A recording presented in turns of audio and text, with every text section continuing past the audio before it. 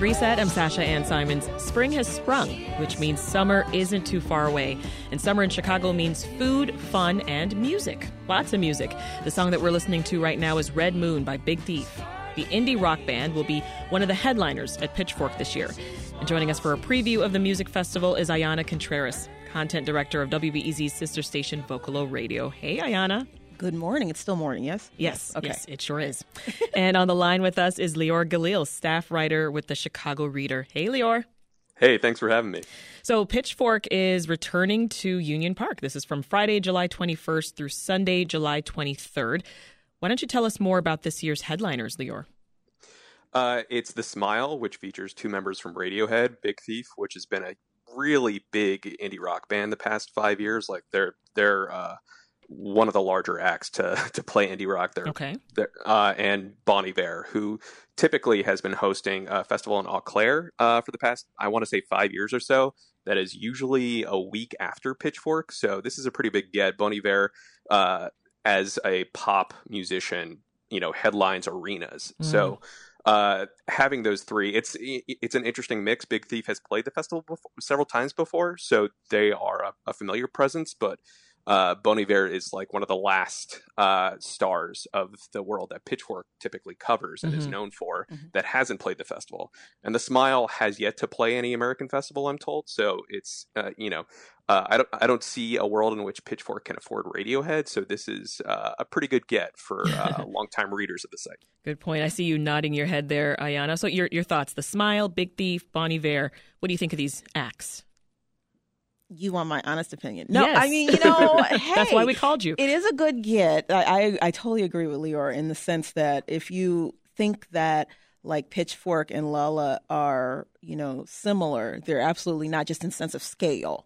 So the opportunity to see these bigger artists in a much smaller capacity park space is probably about as good as it's going to get in terms of the festival experience.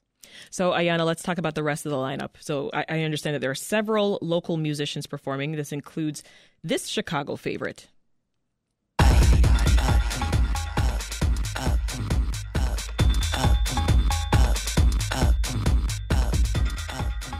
So I'm definitely hearing techno. I'm hearing Chicago house influences here. Who are we listening to? It's Jay Lynn. No, this is Ariel Zatina. It looks like. Okay, yeah. So Ariel is really known for acid house styled mixes. Okay. And we actually interviewed her a couple years back for Vocalo, where she spoke about how the influence of Chicago music has really inspired her style of production. Yeah, well, another Chicago musician playing at Pitchfork this year, that's Sen Morimoto. Let's listen to a song of his.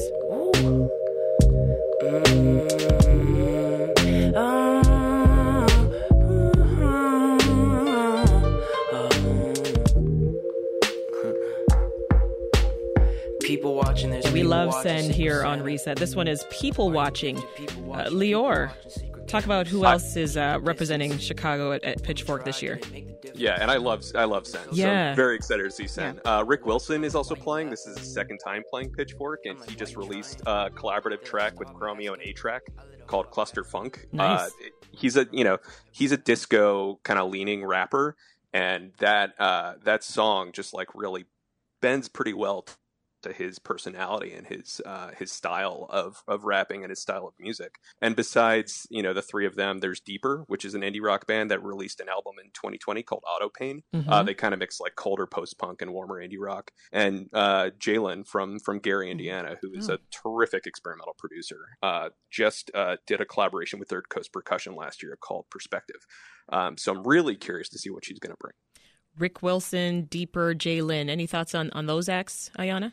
Well, definitely Jay Lynn and Rick Wilson and obviously Sen are folks that Vocalo in particular are pretty excited about. Rick Wilson, obviously, we have a really long relationship with Rick, and all of the Sen Morimoto's Super Records family are folks that we've been watching for a very long time. Yeah. Well, there are more than 40 performances in all to check out, and one of Vocalo's recommendations is kind of close to my heart. It's Coffee. Here is West Indies by the Jamaican reggae artist. We up, yeah. Free up, yeah. Balenciaga for me structure. Do them car bush get deduct, yeah. Hey, yeah. Fiesta. So that was one of Vocalo's most played tracks in 2022. Really? That's right. Yeah. Yeah, it's really, I mean, there's something about it that's very, very, very infectious. I love and really coffee. The whole project is like, right? Like Yes. it's very, very so infectious. good. I mean, she came out of nowhere as an artist, I feel, and just kind of hit the scene with Toast, which was a really big song, Right. and just took off, Right, I exactly. feel. Yeah, I mean, and I think maybe folks coming to Pitchfork might not be as familiar with her, but I think they should be. And it's definitely like, if you're into Afro beats, even like the adjacency between her style of like pop reggae and Afro beats, it's definitely like in a wheelhouse that's very like, you know, complementary. Yeah, for sure. Who else are you excited about, Lior? I'm really stoked on Soul Glow, which is a Philadelphia hardcore band. They put out an album called Diaspora Problems. I forget if it was last year or the year before, but it's one of my favorite albums to come out in the past few years. They play with so much energy. You think that they're the only source of it in the universe. And they flirt with hip hop. Chicago-based rapper McKinley Dixon appeared on the closer of the album called Spiritual Level of Gang Shit, part of my language. And they are just tremendous. They are a band that I think can reach a huge crowd of people, which is the kind of thing that you want to see at a festival. This is Reset. I'm Sasha Ann Simons. We're talking about the 2023 lineup for Pitchfork Music Festival. With us to discuss are Ayana Contreras, who's content director of Vocalo, and Chicago Reader staff writer Lior Galil. All right, folks, let's turn now to Lollapalooza.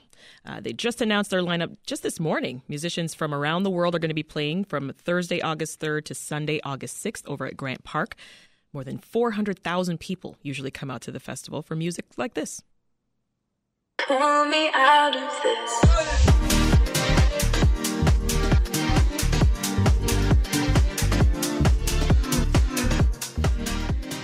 So that is Delilah by Fred again. Ayana, who can we expect to see at Lolla this year? You know, some of the This highlights. list looks pretty long. Yeah, it's very long. My eyes started glazing over as I was trying to pick through.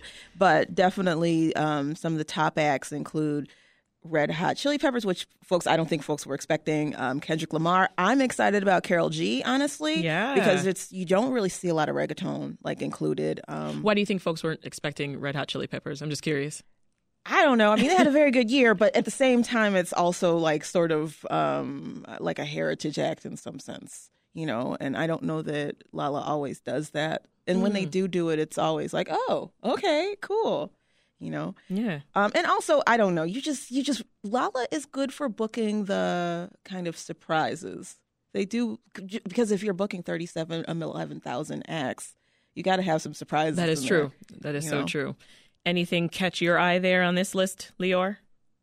I'm really excited about Brackenzie, who is a Columbus producer and singer. You can call him a hyperpop star. I think he rejects that term, but he blends like 2000s emo melodrama and more beat-oriented production. He is a pop star in the waiting. He sold out Metro pretty recently, touring behind Hypochondriac, which is an album that he put out in December.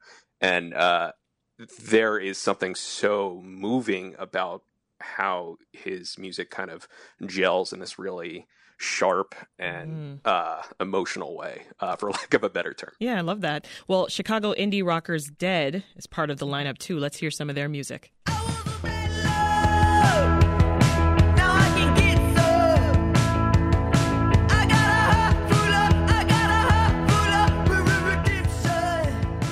What do you think of this one, Lior? I mean, Dead is great. I love this. This single came out on Blue Skies, which they released last year. It's been great to see them succeed. A stripped down kind of power trio indie rock group that that really leans towards dream pop. It's cool to see them succeed in the way that they have.